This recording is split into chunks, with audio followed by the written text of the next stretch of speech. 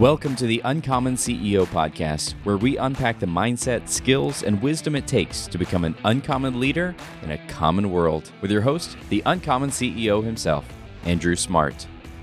So, back to another episode of the Uncommon CEO podcast. I'm here with Andrew. Andrew, you were just talking about the latest show you've been watching. If you remember in our last podcast, we talked about time and management, right? Mm-hmm. Matt, have you ever got into a show that you can't stop watching? Yeah, absolutely. Yeah, it just kind of sucks you in. Mm-hmm. Many people, when Game of Thrones were out, or I remember the first time that I did this was when 24 came out. Oh, and that one, every episode links to the next. Yeah, that's right. It's like they leave you on a cliffhanger every Mm-hmm. single time. And the funny part about that was that's back. I remember with 24, it wasn't like today where everything's digital. I had the DVDs. Oh, yeah. I had the Sopranos DVDs back then. The Sopranos, same way. Oh, gosh. I mean, I think I can make it one more. Mm-hmm. You check the bedtime. Right. You're like, 11:45. And if you get into any type of show with your partner, you're both like looking at each other. Think we can do it? Just another half episode. Yeah. Episode. And so that happened when we were going through Game of Thrones, because we didn't start Game of Thrones. They were about 3 Same seasons here. in. Yep. Yeah. Once the buzz finally caught up, I'm like, I guess I got to watch this show. And Right. boy, we got sucked in. Well, Yeah. Same. So the looking at that, that time management piece really led me over to thinking on a different topic. Mm-hmm. The difference between, management is what we talked about in our time and ourselves and managing ourselves. And then I thought about the word ownership. Okay. I got into a show recently. So I got sucked into a show that's now on Netflix. It's an older show, came out in 2011, went 8 seasons. So, Oh, okay. and it was the show Suits. Okay. I haven't seen it yet. It's a pretty good show. It takes a really good show to kind of suck me in. Mm-hmm. And one of the main characters we know is Meghan Markle, who is married to I've heard of her. Prince yeah. Harry. Mm-hmm. She plays a good role in this show, but the show centers around you've got this really high performing, kind of egotistic lawyer that works for this firm that represents high level clients. Mm-hmm. Everyone in the firm are all Harvard grads. So it's a Harvard based firm. You can't even become part of it without going to Harvard. So that's one of the main characters. The other main character is this guy who is extremely intelligent, and he has a amazing photographic memory. Mm-hmm. Well, he starts out the show as a guy who is basically going around and taking the LSAT for people. Okay. So he'll go into and people pay him and he'll go take the test. Well, he gets into a little situation and ends up connecting with the other main character, the other main guy, who is the kind of the ego-driven lawyer. Mm-hmm. And so in this situation, he ends up basically coming to work for him, even though the guy hasn't graduated Harvard, Mm-hmm. but he's extremely smart. He has passed the law. I mean, he's passed the bar exam. Just for other people. Yeah. But for himself too. Yeah, So he did it for himself. It's so he is legally a lawyer. He just didn't go to Harvard. Well, I really, really liked getting into this show. But there was an episode of this show that kind of hit home for me. The episode starts out with a young lady getting in trouble. She worked for like this hedge fund company Mm-hmm. and did investments, and she got in trouble because she made an investment into. Basically, they had a limit on what you can make investments. Mm-hmm. Well, every day they would give all their different investors these sheets of, here's where we want you to play, here's where we want to look at buying, and then work that sheet. Well, she made an investment beyond the limit, Mm-hmm. and basically it was almost kind of like an insider track deal. Sure. And so she ends up getting in legal trouble, and the company is firing her. She gets in legal trouble. But all she did was what she was told. Mm-hmm. But it doesn't look like that. Okay, it looks like she just went on her own and did this. And so the main character who's representing the company, he's working on making sure the company's good. And the other guy, who's the smart guy who passed the LSATs and cheated on the LSATs, he kind of gets to liking this girl and believes her story that she didn't know what she was doing. Mm-hmm. Comes to find in the end of the episode, they figure out, okay, basically the CEO, not the owner, the CEO or you call him a director of ops, maybe. The operational head. Mm-hmm. They've realized that he suckered her in, meaning like he tricked her and gave her a wrong sheet to make these bids because he had insider trading. Oh, okay. And if it worked, great. If it didn't, he wouldn't take the fall. She'd take the fall. So the main lawyer guy who represents the company is talking to the owner and this guy. And when he starts, going into everything, he turns to the guy who did the stuff. He said, "You're the reason this went down. And so the owner listens to it and he tells Bill, whatever his name is, "You're fired." Mm-hmm. And he goes, "Well, you can't do that." I'm like, "Yeah, I can. You're fired." And he gets out. And so the owner then, once the guy's gone, turns to the head lawyer and he goes, "Man, I want you to know, I didn't know anything about this." And that guy turns back to the owner and go, "You see, that's the problem. It's your job to know about it." Mm-hmm. And I took that like, man, that was like a little bit of a gut punch to me. Sure.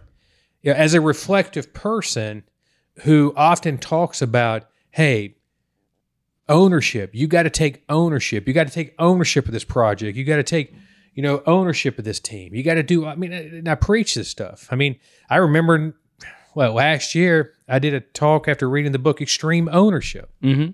That great leaders understand what it takes to take ownership. Well, I don't know what it was in watching that show. And when he turned to that owner, saying, "Well, I didn't know." And he goes, "It's your job to know." I reflected back and I thought, damn, how many times has situations come up in my life and especially in business and there are issues that happen and that weren't great. And I've gone back to, well, I wasn't informed. I didn't know. I can think of a good many. Same here. I can think of some bad players that I had in the business that if I reflect back, while they did some bad stuff, really, I look back on myself and I'm like, golly, maybe if I'd have asked a question or worked on somebody, I would have found that situation out. Yeah, it's the whole hindsight is 20/20 type of thing, but hindsight is only dictated by the actions you took at the time. It is. Now, here's the thing that I've always said, and I believe this and live this. I don't make all the decisions in our organization. Sure. That's not what I do. Okay, I've never believed in micromanagement. I don't think micromanagement works. Nope. Okay, what I believe in is leadership. Okay, and leadership is ownership. Mm-hmm. Okay, and owning things look, because I don't make all those decisions, I'm responsible for all those decisions. Yeah, and many people don't get that. They don't get that they're responsible. There's a story also, and it's actually what led to this statement that he makes to the owner. The other guy who was the smart guy that took the LSAT, he asked the main character kind of a similar story that said, "Well, why did you say that to him?" Mm-hmm. He said, "Well, let me tell you a story. When I was a kid, we had this bully, and this bully would go around, picking on people. And he said, I made a decision to stand up to this bully, mm-hmm. and after the fight and everything settled down, the father of the bully, would later say, I had no idea my son was doing that. Mm-hmm. And I remember he said, it's your job to know. Think about that. Think about that in life.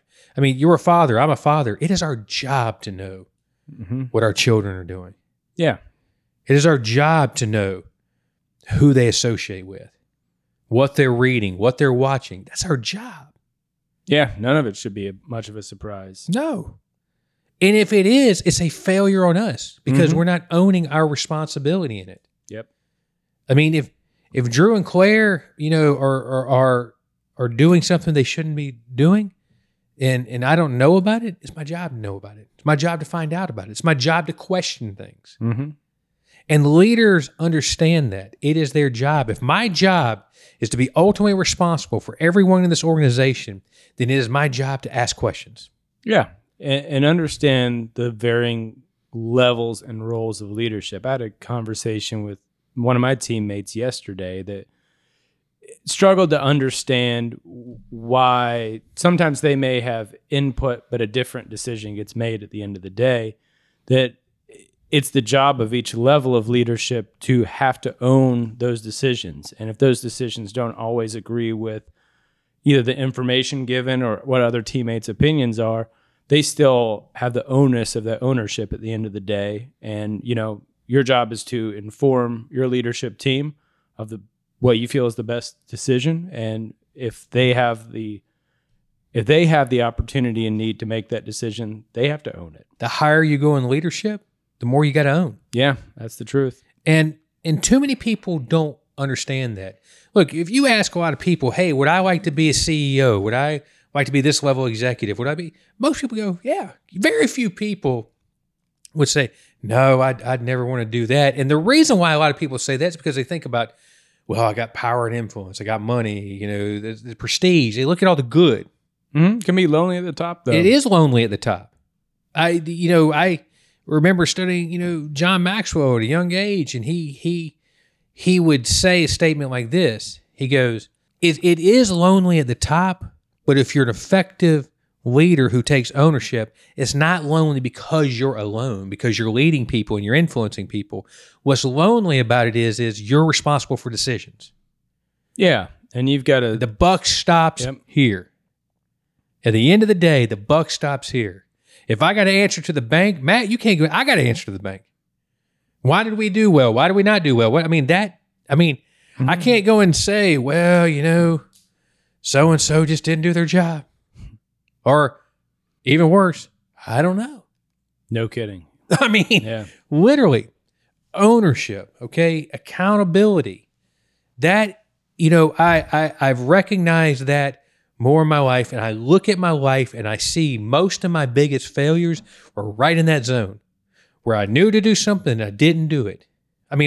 For instance, I made I've made a decision and taking ownership and managing myself more, that every week I'm going to be down at the plant working with the team, doing walkthroughs, talking about stuff that every week.